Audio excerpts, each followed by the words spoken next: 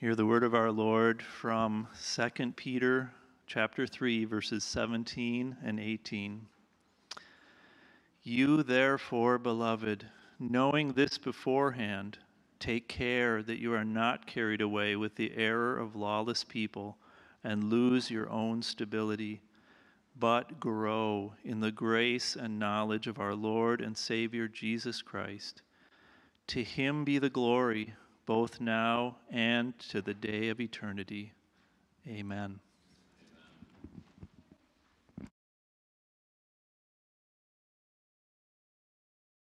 Seated.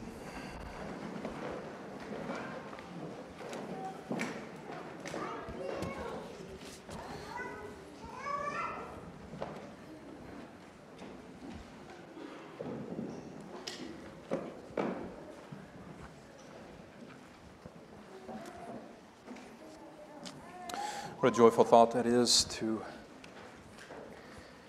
think about the day when you are no longer bound by the limitations of this fallen, fleshly body. When this poor, lisping, stammering tongue lies silent in the grave, then you will sing a nobler song. You'll sing His power to save in a much more noble way.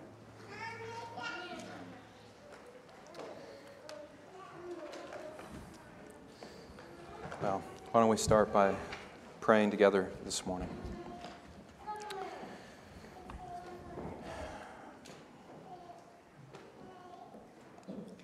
Father, we have just sung of glorious truths.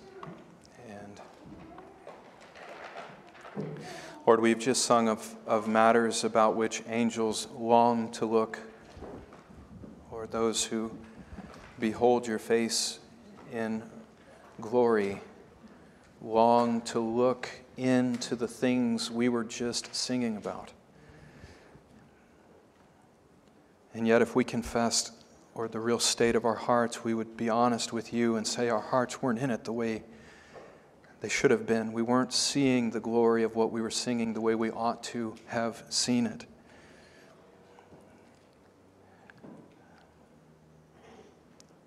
Lord, I pray that by your Spirit you would purify us this morning. Help us offer unto you a holy and living sacrifice. Lord, we don't want to offer to you a dead sacrifice. We don't want to lift a dead offering up to you on the altar. Lord, on the altar of grace and this altar of the gospel, we want to put a living sacrifice on there. We want our whole lives, all that we are, to be put upon that altar and consecrated to you in holy worship.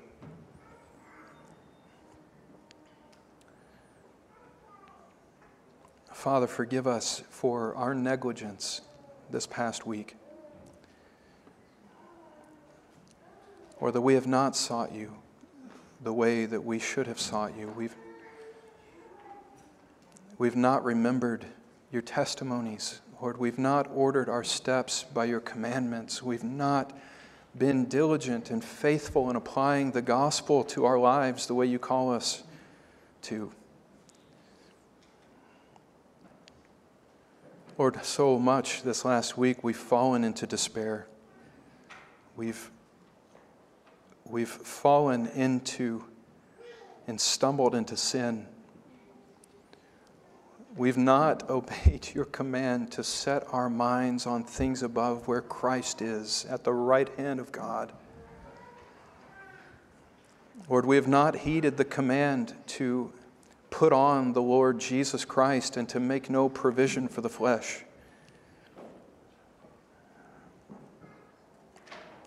Oh, we've not sought you the way we should have, Lord, and we've not lived for you the way we should have. We've not walked in a manner that is worthy of the calling with which we've been called. And so much of that is because we don't take the time to labor to understand the glory and the beauty and the wonder of that calling that you've placed upon us to belong to you and your Son. Father, I pray that you would forgive us for our sin, that you would cleanse us this morning, Lord, you would lift before our eyes the wonder of this life that you call us to live in fellowship with you. Lord, give us clarity and help us walk in a manner that is pleasing in your sight. Lord, bless the preaching of your word. May my own heart be rejoicing in it. Bless the hearing of your word, Lord. May we hear it rightly, have ears to receive, and hear what you have to say to us this morning. We pray and ask this in Jesus' name. Amen.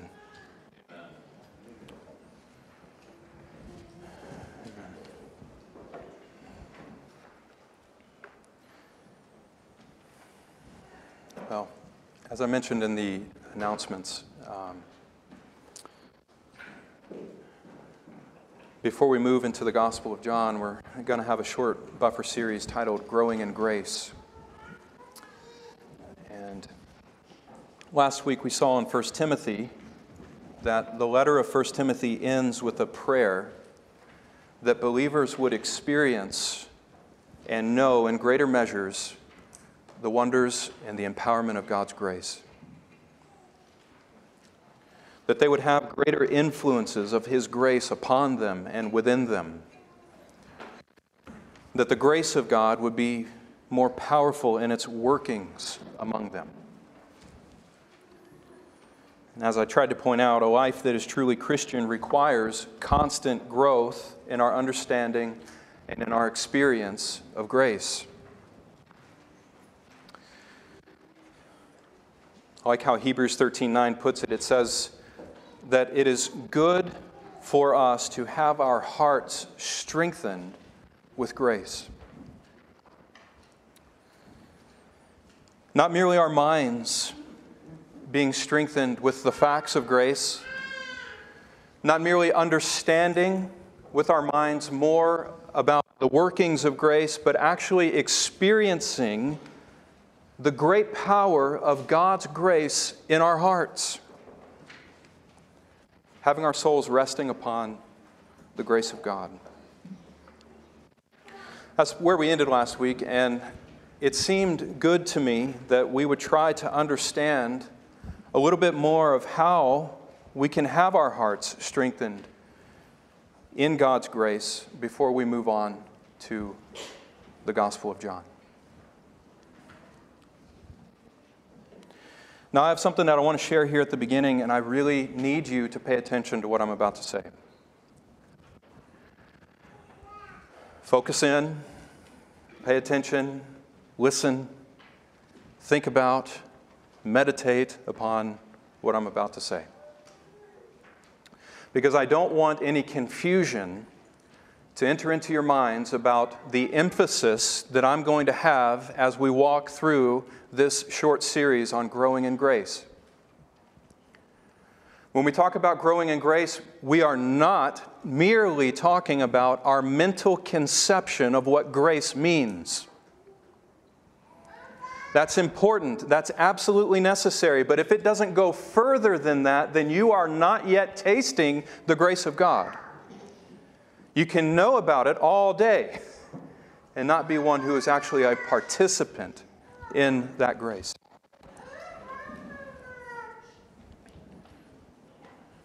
Already a number of times I've spoken of experiencing God's grace. Now, I don't want there to be any confusion about what I mean by that. In some ways, it's dangerous to throw phrases out there because we live in an experience-driven society. We live in a society that thrives and lives upon the next experience, the next thing, right? The next thing around the corner. And as we've seen in our own country, a lot of error has crept into the church through this emphasis on experience. And so when someone starts talking about having experiences in the Christian life, in some ways it rightly causes the godly believer to pause and to be on guard. However, what I want to make sure that we're not doing when we talk about the experience of God's grace, I want to make sure that we are not allowing other people's abuses of a good thing to cause us to reject the good thing altogether. Just because someone abuses something doesn't mean that it's wrong in and of itself. It means that person is wrong.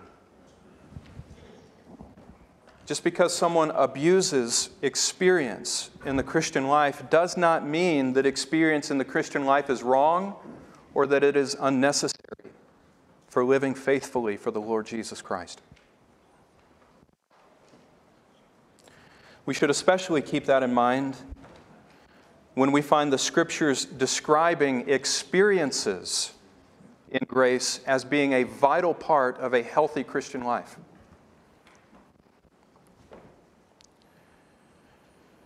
When God draws our attention to the need to experience grace, I want to make very clear that He is not talking about some mindless, irrational, emotional frenzy.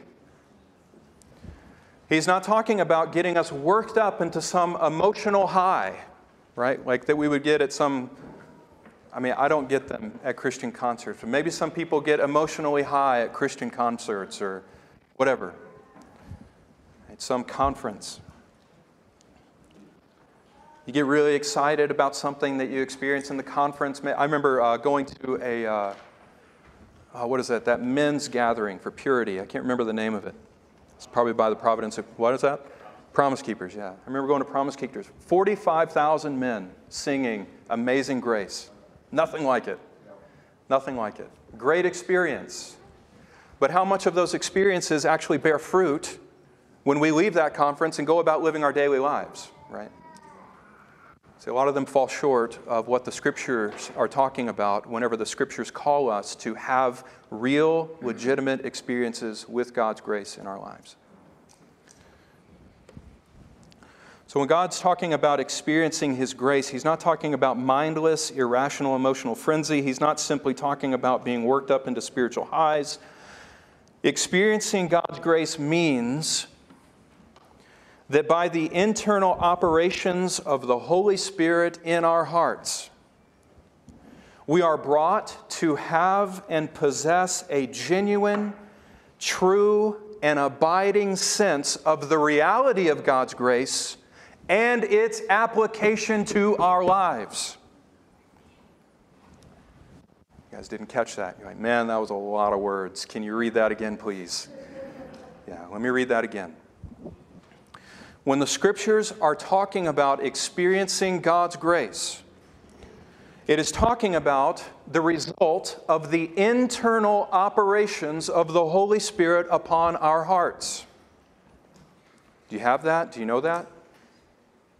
2 Corinthians chapter 1, God has sealed our hearts in the Lord Jesus Christ by pouring the Spirit of God upon us. Do you know the Spirit of God in your heart?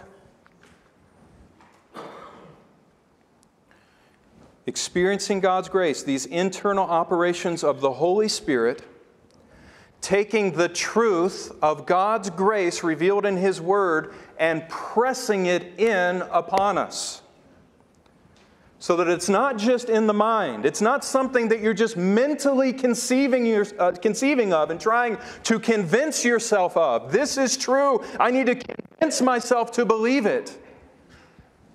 No, it is the movement of the Holy Spirit taking that which is true and pressing it in upon the depths of your heart so that you know it's true. Its truthfulness is pressed in upon you. And its application to your life is automatically received. Not that it doesn't need to be worked out, but it has a real, legitimate, tangible experience that applies to your daily life. And maybe that still wasn't clear. Experiencing God's grace means, by the internal operations of the Holy Spirit on our hearts, receiving a genuine conviction of the truthfulness of God's grace that floods our souls with a sense of awe and wonder. That our hearts aren't like what the Psalms say when it describes the ungodly as having hearts that are unfeeling like fat. That when we hear the truth of God, when we hear the glory of His grace, when we see the glory of God, spiritually see the glory of God shining in the face of Jesus Christ, we are not sitting under the revelation of that unaffected. It's working in us. It's causing a change in our lives.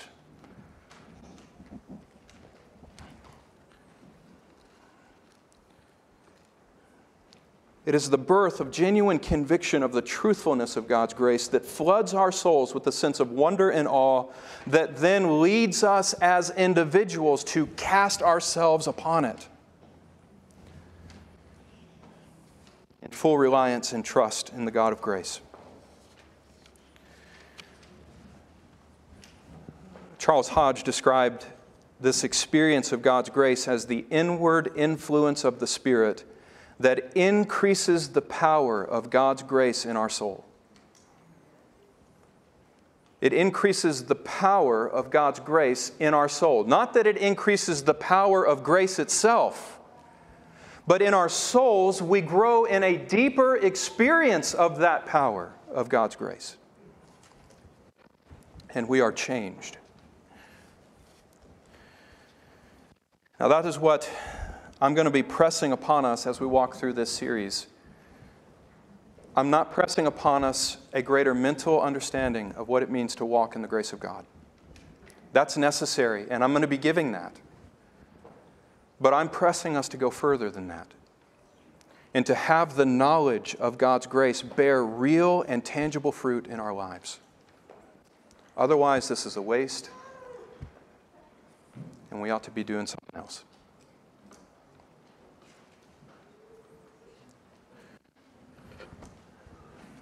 Now today we're simply going to be introducing this series. So our main thought for today from 2 Peter chapter 3 verse 18, it's not going to be a full exposition of these verses.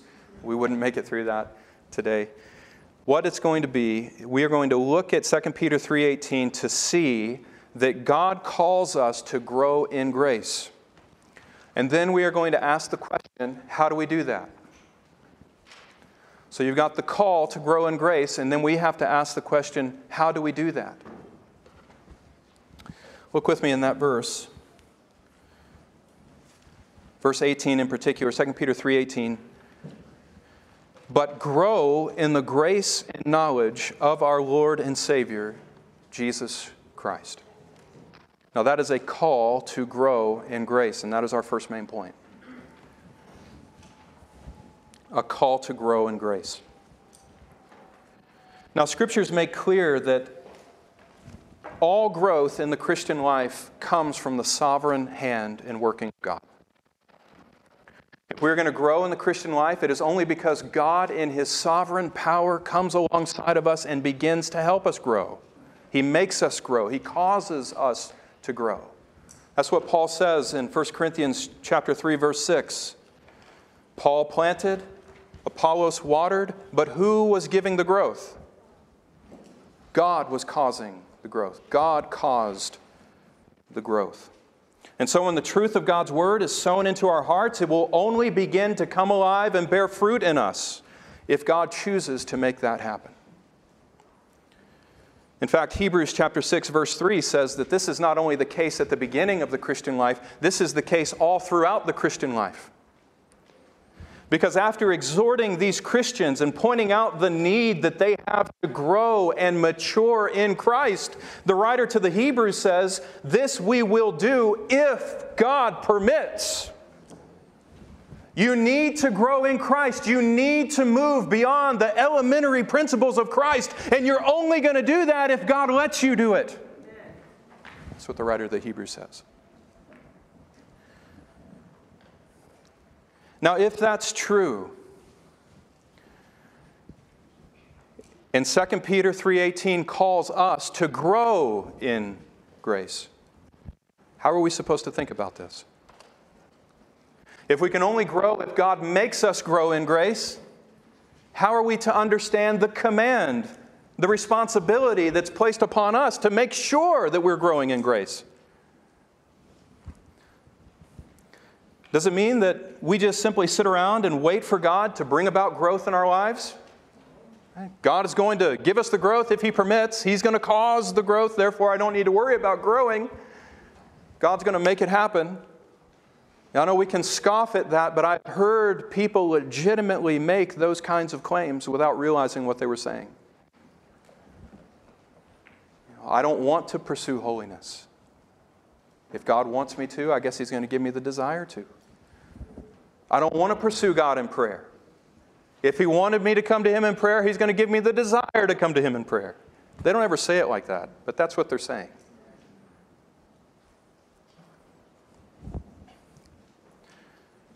God's sovereignty in our growth in the Christian life does not mean that we just sit back and wait for God in His sovereignty to choose to move us around like pawns on a chessboard. That is how some twist the truth of God's sovereignty, and in essence, they turn it into nothing more than an excuse for their indifference and their negligence. But passages like 2 Peter 3:18 leave no room for us to think that way. It is true that we will not grow unless God allows us to grow. We will not grow in grace unless God permits us to grow in grace. And yet at the same time, God commands us, grow in the grace and knowledge of the Lord and Savior Jesus Christ. We can't deny that. And so now we need to seek to understand, what does it mean then to grow in grace? It's interesting, this word here for grow in 2 Peter 3:18 is a command. It is something that we are commanded to do. Not only is it a command, but the way it's written in Greek, this is a continual command. This is something we are to continue to be doing. We never stop doing this. It's not a once and done thing. It's not like flu shots are repeated. I don't know. It's not like something you just get once and then you're done. There we go. This is something you are constantly to be laboring towards in your Christian life. You are always to be seeking to grow in the grace and knowledge of the Lord and Savior Jesus. Now that means that even though growth in the Christian is dependent on the sovereignty of God, God has determined that that growth will not happen unless we are willing to strive for it.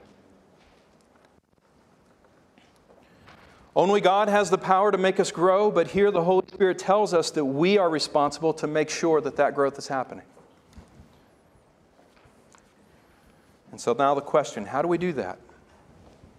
How do we do that? How do we make sure that we are growing in grace?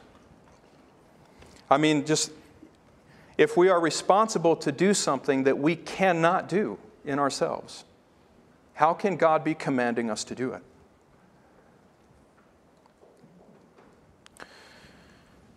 Well, as godly men and women in church history have wrestled with that question, seeing these very realities in Scripture and wrestling with them, trying to come to an understanding, they came to the conclusion, they saw in Scripture, that God not only calls us to grow in grace, but He also gives us clear instructions about how to do that.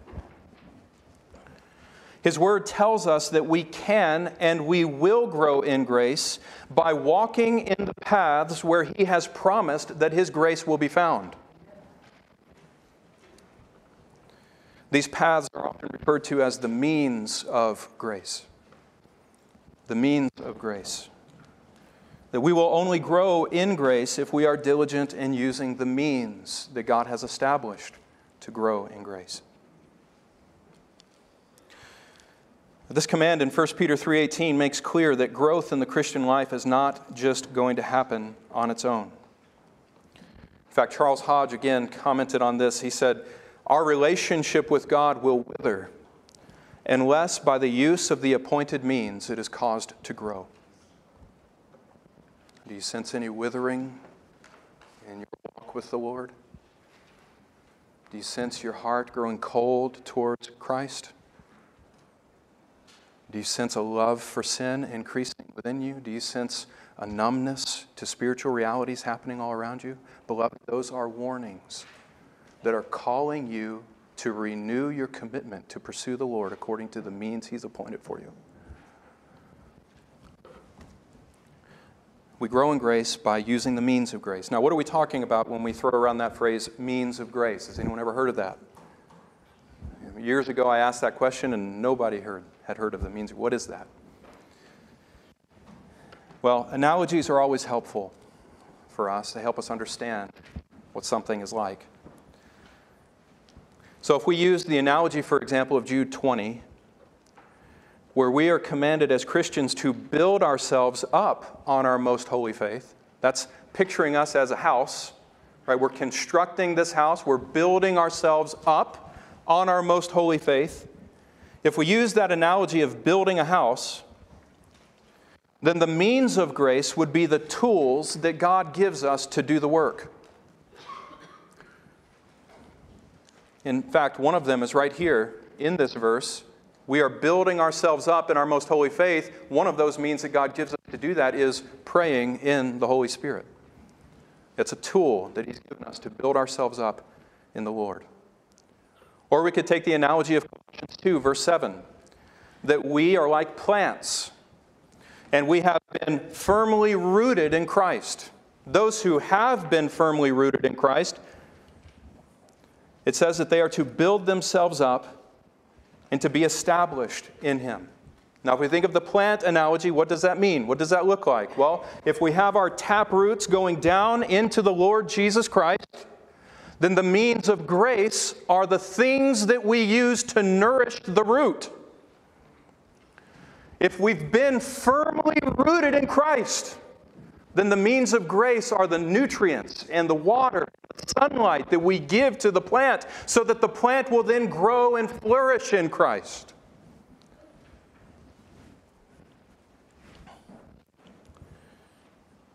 And if you know anything about plants, if you don't water your plants, and you don't give your plants sunlight, and you don't feed them with nutrients, what's going to happen to the plant? It's going to wither away and die. Charles Hodge was not afraid to say, "So it is with your soul."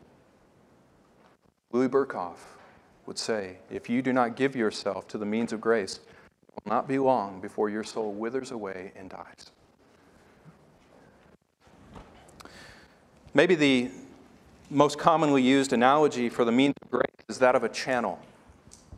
A channel, not like a TV channel, but like a channel that water flows down, like a channel for a river. You could even think of a pipe, water flowing through the channel of a pipe to a source or to a destination, from a source to a destination. John Frame describes the means of grace as channels by which God gives spiritual power to His church. So you picture a river, right? That river is going to flow down what? Normally rivers don't just flood all over the place. They normally stick to the boundaries of a riverbed, right? A channel. And if they ever overflow their bank, then they're flooding. But the normal process is for them to flow downstream through a channel that has been cut in the ground. That's what John Frame is describing the means of grace like. They are like spiritual riverbeds in which God's grace will flow down to our souls from heaven. Don Whitney, in his book, Spiritual Disciplines of the Christian Life, calls the means of grace spiritual disciplines.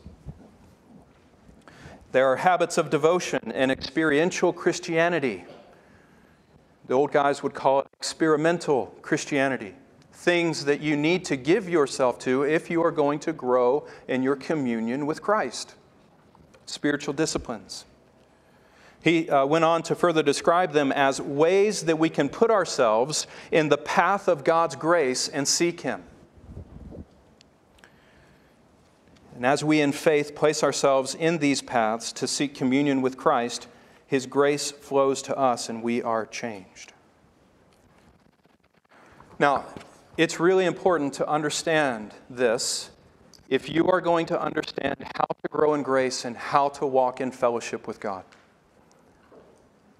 Just like you will not experience, if we're going to think of these means of grace as channels through which the river of God's grace is going to flow upon us, we think of it like that, you are not going to experience the refreshing joys of that grace if you are not putting yourself in the channel. Right? Just like on a hot day, I live down by the river, St. Croix River, hot day, it's awesome to go get out in the river. It's cool water, right? Cools you off. It's very nice on a hot day. But if I want to experience the joys of that cool water, running over me and cooling me off and giving me joy and delight, even on a hot day, I'm not going to experience that unless I actually get myself up and go walk out into the river. It's the only way I'm going to experience that. Well, so you will not, in the same way, you will not experience growth in God's grace in Christ in your life if you will not diligently and consistently put yourself in these channels where God has chosen for the river of His abundant grace to flow upon us. That's interesting. You know Psalm 104:14. It says that God is the one who makes grass and crops and vegetation grow. But let me ask you, how does He choose to make that grass grow? Does He do it without the use of means? No, He doesn't. Grass grows because of sunlight. Grass grows with rainwater. Even vegetation and crops, they grow through the men and women who plow the field, right? God uses these means to bring about growth, but nonetheless, underneath it all, it's still God who is the one bringing about the growth. Well, it's the same way in the Christian life. God has chosen to bring all of His people to full maturity in Christ. And what I thought was our memory verse for today proves that, right? He who began a good work in you will bring it to completion at the day of Jesus Christ. If God starts a good work in you of salvation, God will complete a good work in you of salvation. But He chooses to accomplish that work by the use of means. Means that give fuller and greater expression to what it looks like to live in a vibrant relationship with Him. This is important. I don't mean to belabor this, but God could have just zapped all of us and made us perfectly conform to the image of Christ the moment we were saved. Why didn't He do that? Why does He leave us to learn how to walk with Him in this difficult and dark world? Why does He let trials come upon us? Why does He leave us here and not just bring us to glory? It's so that we would learn how to walk in fellowship with Him even through trials. God leaves us here so that we would learn how to give ourselves over to the things He has established to create a vibrant relationship with Him. See, God would have us have a real relationship with Him, and that relationship is dependent on faith and having enough faith to do what He calls us to do. We're not going to learn that any other way than actually being put in a situation where we have to walk it out. So what are we talking about when we're talking about the means of grace? We're talking about the things God has chosen to use to further the impact and influence of grace in our lives. Now, what specifically are these channels of God's grace? What are we talking about specifically when we're talking about the means of grace? Well, depending on who you're reading, the means of grace can be identified in many different ways. There are lists that range from 3 and 2 all the way up to 12. You know, you can identify things in different ways, but most people include 3 primary channels that God uses to increase our understanding and experience of His grace. So here's the first one. The first one is the Word of God. The first means of grace that God has appointed for our growth in grace is His Word. Now, using the Word of God as a means of grace involves hearing the Word read. It involves reading the Word. It involves studying the Word. It involves memorizing the Word. It involves meditating on the Word. It involves hearing the Word of God preached. Those are means that God has established to further grace in your soul, and it's all dependent upon His Word. In fact, in one sense, you could say that really, in essence, this is the only true means of grace in and of itself. Because all the other means that God has appointed for our growth are simply servants of the Word. They are servants that come alongside the Word of God and work the Word of God more deeply into our hearts. And so the first means of grace is God's Word. Sola Scriptura. Scripture alone. the reformers would cry. And we say, amen. Amen. That's the first means of grace. Now, secondly, a second means, God has appointed what are called the ordinances. The ordinances. Now, there are two ordinances in the church. Do you know what they are? Baptism and the Lord's Supper, or the Lord's table. Yep. So baptism pictures what it means to be united to Christ, but baptism is also a means of grace. In 1 Peter chapter 3, verse 21, we're going to see this in the weeks to come.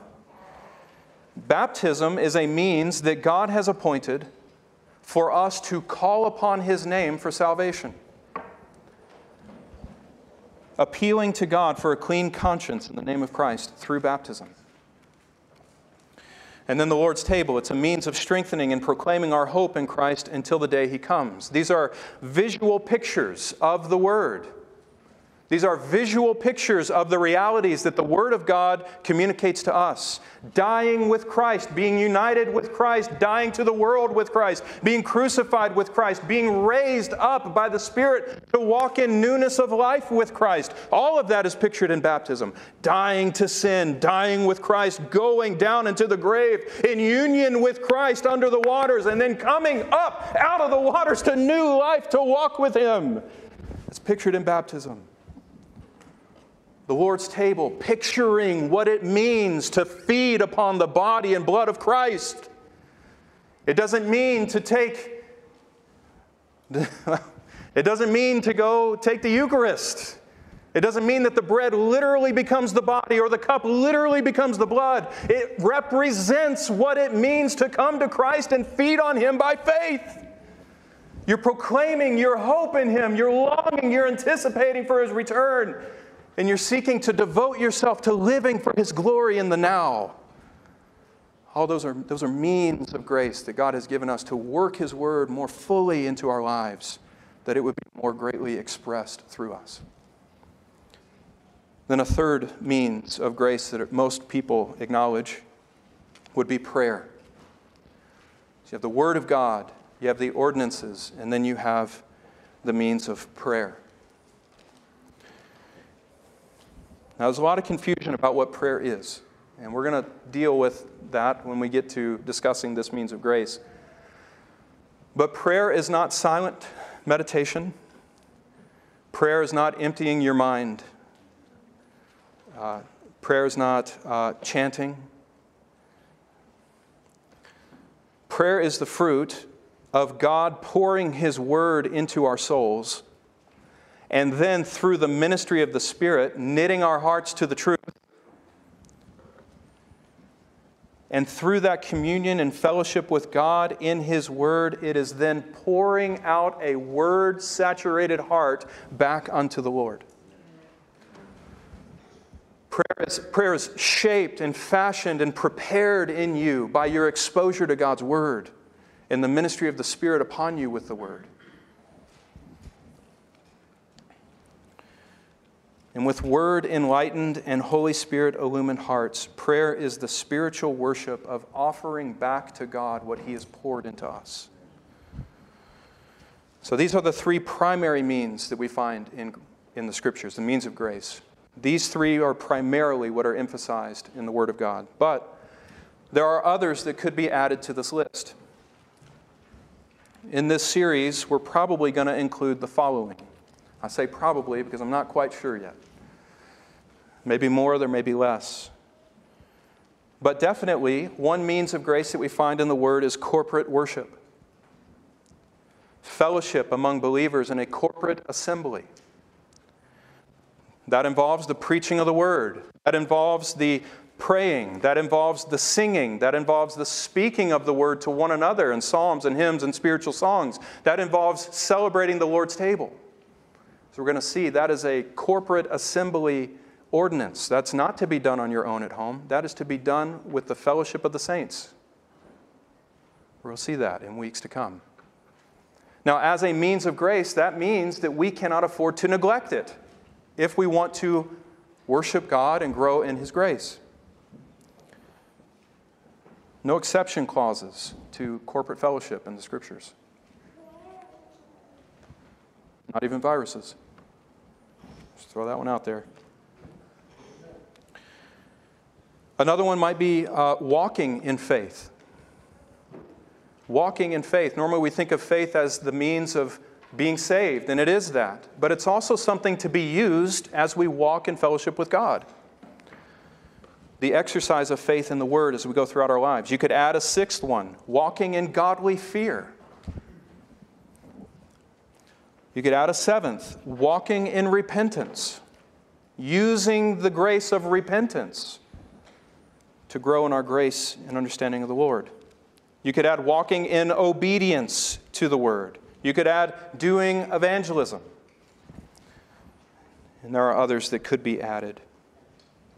Now, all of these are just channels. They are pathways and ways that God has appointed that we can use in order to seek Him, and ways where He has promised His grace will be found. Now, man, I can't believe how much time is just... someday I'm going to come down from here. I'm going to ask you, does time fly by for you the way it flies by for me? I mean, I hope it does. I hope you're not out there just like, oh, man, he's going on and on and on. It's like, I mean, for me, it's like, man, I just got up here. I'm ready to go for another hour. You guys are like, no, not another hour. I don't know. Well, these are some of the means of grace that we find in Scriptures, and you literally find these everywhere in Scripture, especially in the Psalms. I don't know if you know what John Calvin called the Psalms, but the book of Psalms he called the anatomy of the soul. The Psalms were the anatomy of the soul. That is, the Psalms present to us the struggles of a godly soul seeking communion and fellowship with God in different seasons and trials of life. So the Psalms show us, they give us a picture of how God wants us to use the means of grace to walk with Him. So for example, in Psalm chapter 5, verse 3, Psalm 5:3 magnifies the means of prayer. Now, though the word prayer, you see it in italics there in the New American Standard, that means that that's not in the original text, the Hebrew, but that is what the Hebrew is talking about. I don't believe the ESV is right in its translation there. The psalmist says, "In the morning, O Lord, you will hear my voice. In the morning, I will order my prayer to you and eagerly watch." Now notice the different elements that are involved right there in this use of the means of grace called prayer. It is regular prayer in the morning. It is ordered prayer. I will order my prayer before you. It is faith-filled prayer. I will order my prayer to you and watch. I'll anticipate your answer.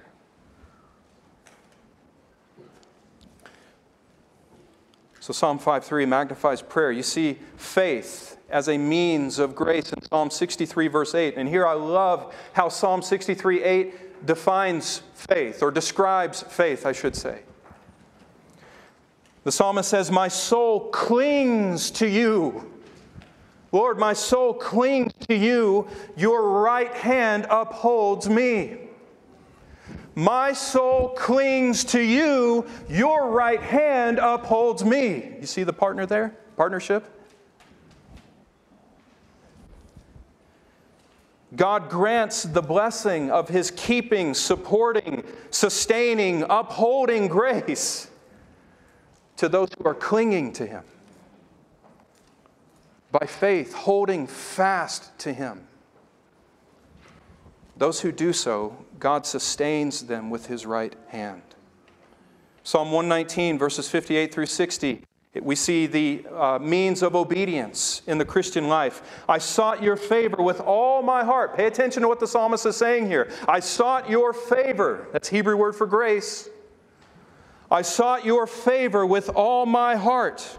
Be gracious to me according to your word. What's the psalmist asking for? He's asking for a greater experience of God's grace. Saying, Lord, let your grace be upon me. Let me find it. Pour it out richly on me. Now notice what the psalmist does after that. He doesn't stop there. He doesn't simply ask for God's grace. He prayed for grace, but then he determined to put himself in the pathway where God promised His grace would be found. He says, give me your favor, give me your grace according to your word. I considered my ways and turned my feet to your testimonies. I hastened and did not delay to keep your commandments. He's not just presuming and assuming that God is going to give him this grace. He obeys God and takes his feet to the paths where God swears, here's where you will find my grace. Obeying my will. Psalm 66, verse 18, magnifies repentance as a means of grace.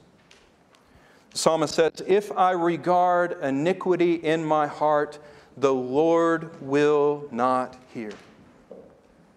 Now, I don't care what your view of grace and salvation is. You have to interpret what that verse is saying. Don't read into it. What does it say on face value? If I regard iniquity in my heart, you will not hear my prayer.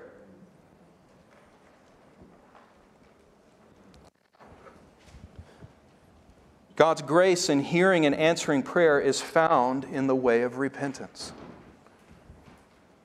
And notice here, repentance is not defined as merely physically turning out of the way of sin. The psalmist talks about not regarding iniquity in his heart. It's what Jesus clarified for the Jews, the misunderstanding that the Jews had in Matthew 5. Jesus says, no. No, repentance isn't just about not walking in the pathway of sin. Repentance is not desiring sin. It's turning with your heart away from the path of sin unto the Lord. So here, these are just some examples of the use of the means of grace that we find in the Scriptures. Now, let me acknowledge this, and we're going to get more into this. All of these means of grace, these are gifts from God. We're not working to earn anything from God. I'm going to talk about that in just a second. We're not earning anything from God by using these means. These are gifts from His grace. But let me tell you, once we have that gift, God expects that we use it. Parable of the talents, what happened to the one that just buried it? Didn't use it. He was condemned. God expects us to use the gifts of grace that He puts in our lives. So worshiping Him, part of worshiping Him means using these gifts of grace. Now, as we come to a close, there are three principles that I want to highlight about how we use these gifts of grace, means of grace. Ready? Three principles for how to use these rightly. Number one,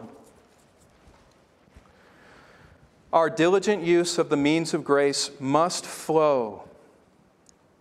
Hear this. Our diligent use of the means of grace must flow out of a deep sense of our union with Christ. We must keep in mind that the means of grace have no power to give grace in and of themselves. That's what Roman Catholicism teaches. They believe that the means of grace work ex opere operato. They work of themselves. By the work itself being done, grace comes to the soul. Now, officially, in the Protestant Reformation, when we recovered God's gospel of grace, we broke with this idea a long time ago, officially. And yet, how many Protestants who would say that they are sons and daughters of the Reformation continue to live their lives as if they were still under the Roman system? Maybe you're wondering what I'm talking about. No? How about believing that they will receive God's grace simply because they run their eyes over the words of the page in the Scriptures? Check mark, Bible reading. Right? I did my Bible reading today. I'm good. Couldn't remember what you read an hour later, but you read it anyway, right? Or maybe they think they're going to get grace for their lives because they said a quaint little prayer. Now I lay me down to sleep. I pray the Lord my soul to keep. If I die before I wake, I pray the Lord my soul to take. Amen.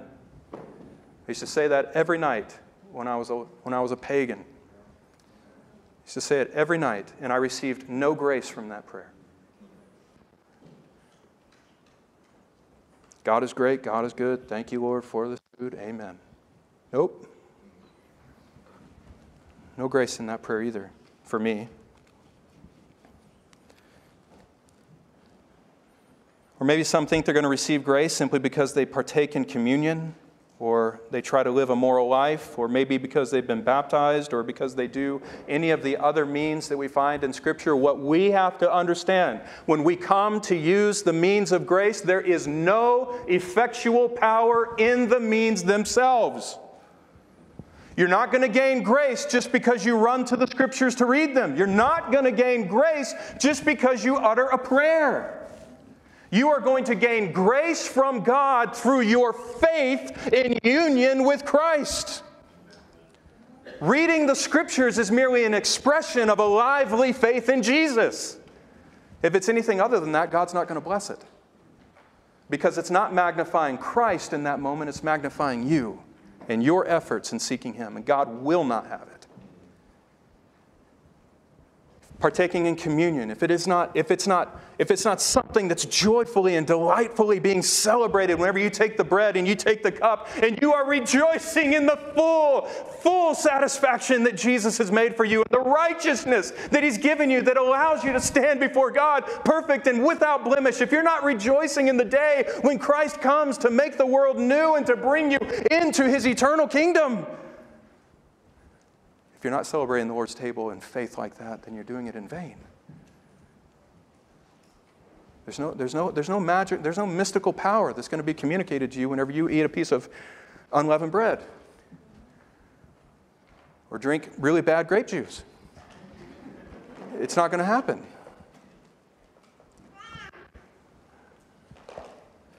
God will never bless anyone's efforts who use these means of grace apart from a conscious union by faith in Christ. Now, the means of grace were not established as a way to earn God's favor. They were established as a way to grow in the reality and the realization of the favor you already have in Christ. So, for example, Colossians 2, 9 through 10 says these glorious words. In Him, in Jesus, all the fullness of deity was pleased to dwell bodily, or dwells in bodily form. And look at this. And in Him you have been made complete. Think about this in using the means of grace.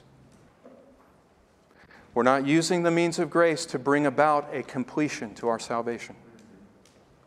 We're not using the means of grace, our puny efforts in using the means of grace, to add anything to the work that Jesus Christ has already done for us. No, if we've been united by Christ, by faith, if we have been circumcised in Him with the circumcision made without hands, the removal of the body of the flesh through the circumcision of Christ, if we've been forgiven of our sins and have been brought to new life in Jesus, there is nothing for us to add to what Jesus has done. He's a perfect Savior. He gives us full salvation. We only use the means of grace to grow in a greater experience and realization of the fullness of salvation He's already given to us. You can see that in Romans 4, 25 through 5:2 as well. I don't have time to do that, but Jesus was given over for our trespasses. He was raised for our justification. And now, having been declared righteous before God by faith in Jesus, we now stand in grace. It's not something we're trying to get into. It's not a ledge we're trying to climb up on by the use of the means of grace. It is a platform on which we are already standing. This is the broad place that the psalmist asked for the Lord to place His feet upon. We stand in this broad place of grace, and we cannot fall from it in Christ. The means of grace are there to strengthen our feet and to make them stand more firmly upon that platform, that broad place.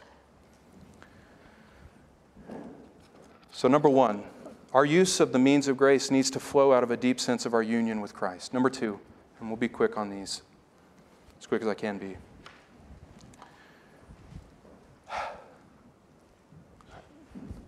All right, this one, they're all really important, but please listen up on this one. As we seek to use the means of grace, pinpoint specific areas of weakness in your walk with Christ and attack those areas with the means of grace.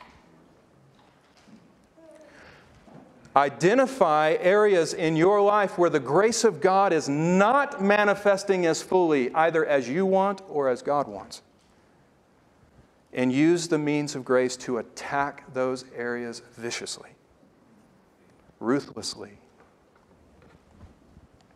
Don't be afraid or hesitate to make full use of the means of grace in those areas where you need it most.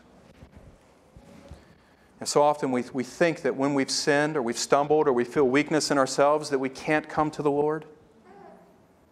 We can't run to Him in prayer. We're hypocrites if we turn to His Word. No, we've got it all backwards, see. Those means of grace are there for those who cannot do it themselves. Right? You need prayer in the moment that you sin. God knows that.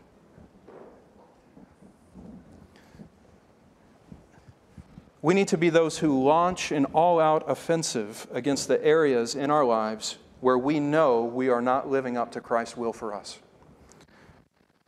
My favorite illustrations of this, I need to run through it quickly, but Haggai chapter 1, I love this illustration. In Haggai chapter 1, you have the people of Judah who have returned from exile, and now they're in the lands of Judah. They're living in Jerusalem. But their first priorities were not rebuilding the temple and reestablishing worship unto the Lord. Their first priorities were to build their paneled houses. Trading the worship of God for their own lives and their own satisfactions and their own desires and their own pleasures, and not building up the worship of Yahweh.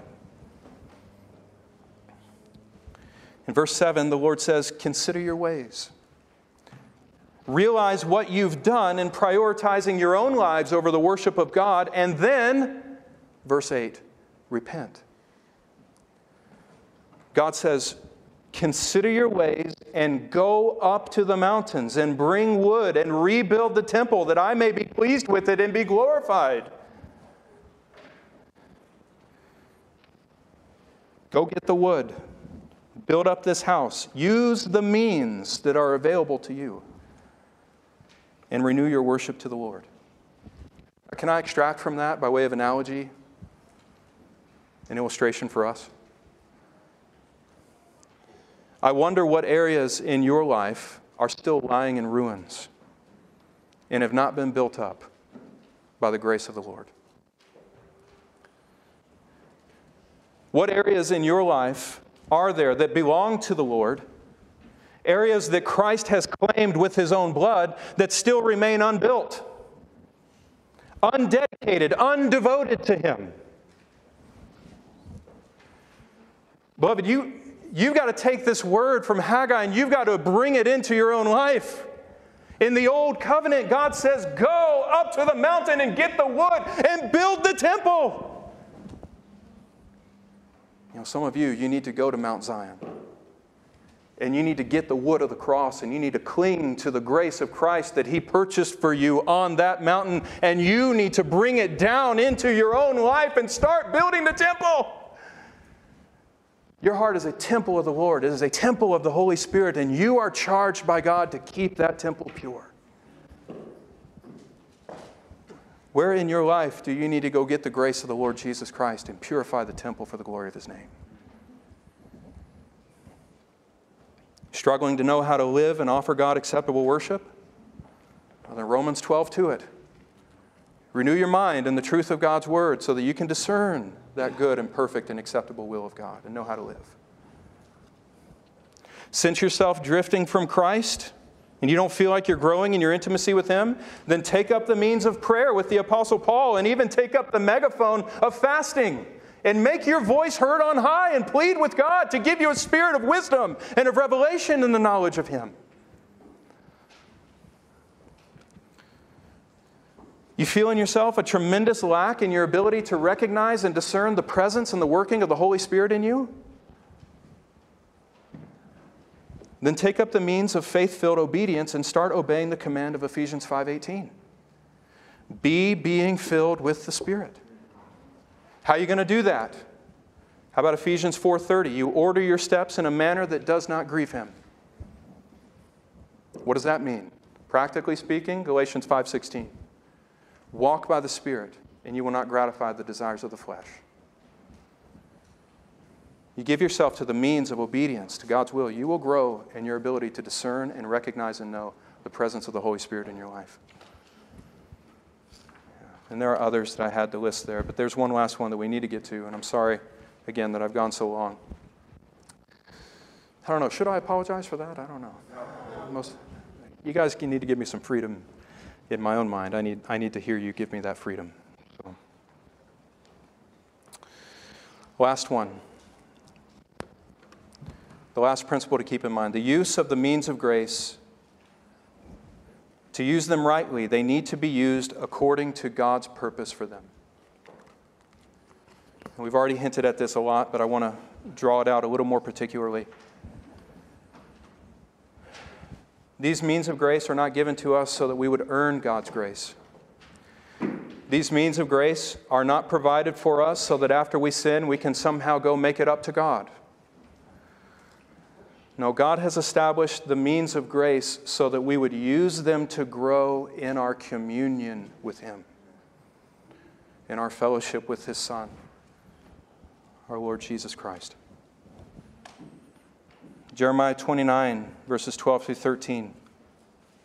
Referring to prayer, God calls His people to use prayer as a means, not of getting what they want in their lives, not of making requests for physical health or provision or anything like that. God calls His people to use prayer in order to seek Him. The intention of God in giving us the gift of prayer is that we would use it to seek Him. And God says, when you seek for me and with all your heart, you will find me. God will not bless our efforts in prayer when they are meant for anything less than that.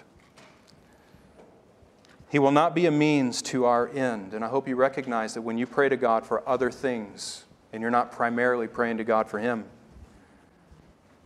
you're trying to use God in order to get something else. You're using Him as a means to an end. And God will not be the means to anyone's end. He is the end. And the means of grace are established in order to lead us to Him as our end. And just one more, John 14:23. Jesus magnifies obedience as the means of fellowship with Him. Jesus answered and said to him, if anyone loves me, he will keep my commandments. He will keep my word. And my Father will love him. And then what will be the result? We will come to him and we will make our abode with him. See, so often we think of obedience as a chore, as something we got to work up and just get done. But Jesus says, if you love me, then you're going to obey. And know this, when you exercise that means of grace, that is merely the pathway to increased fellowship with me.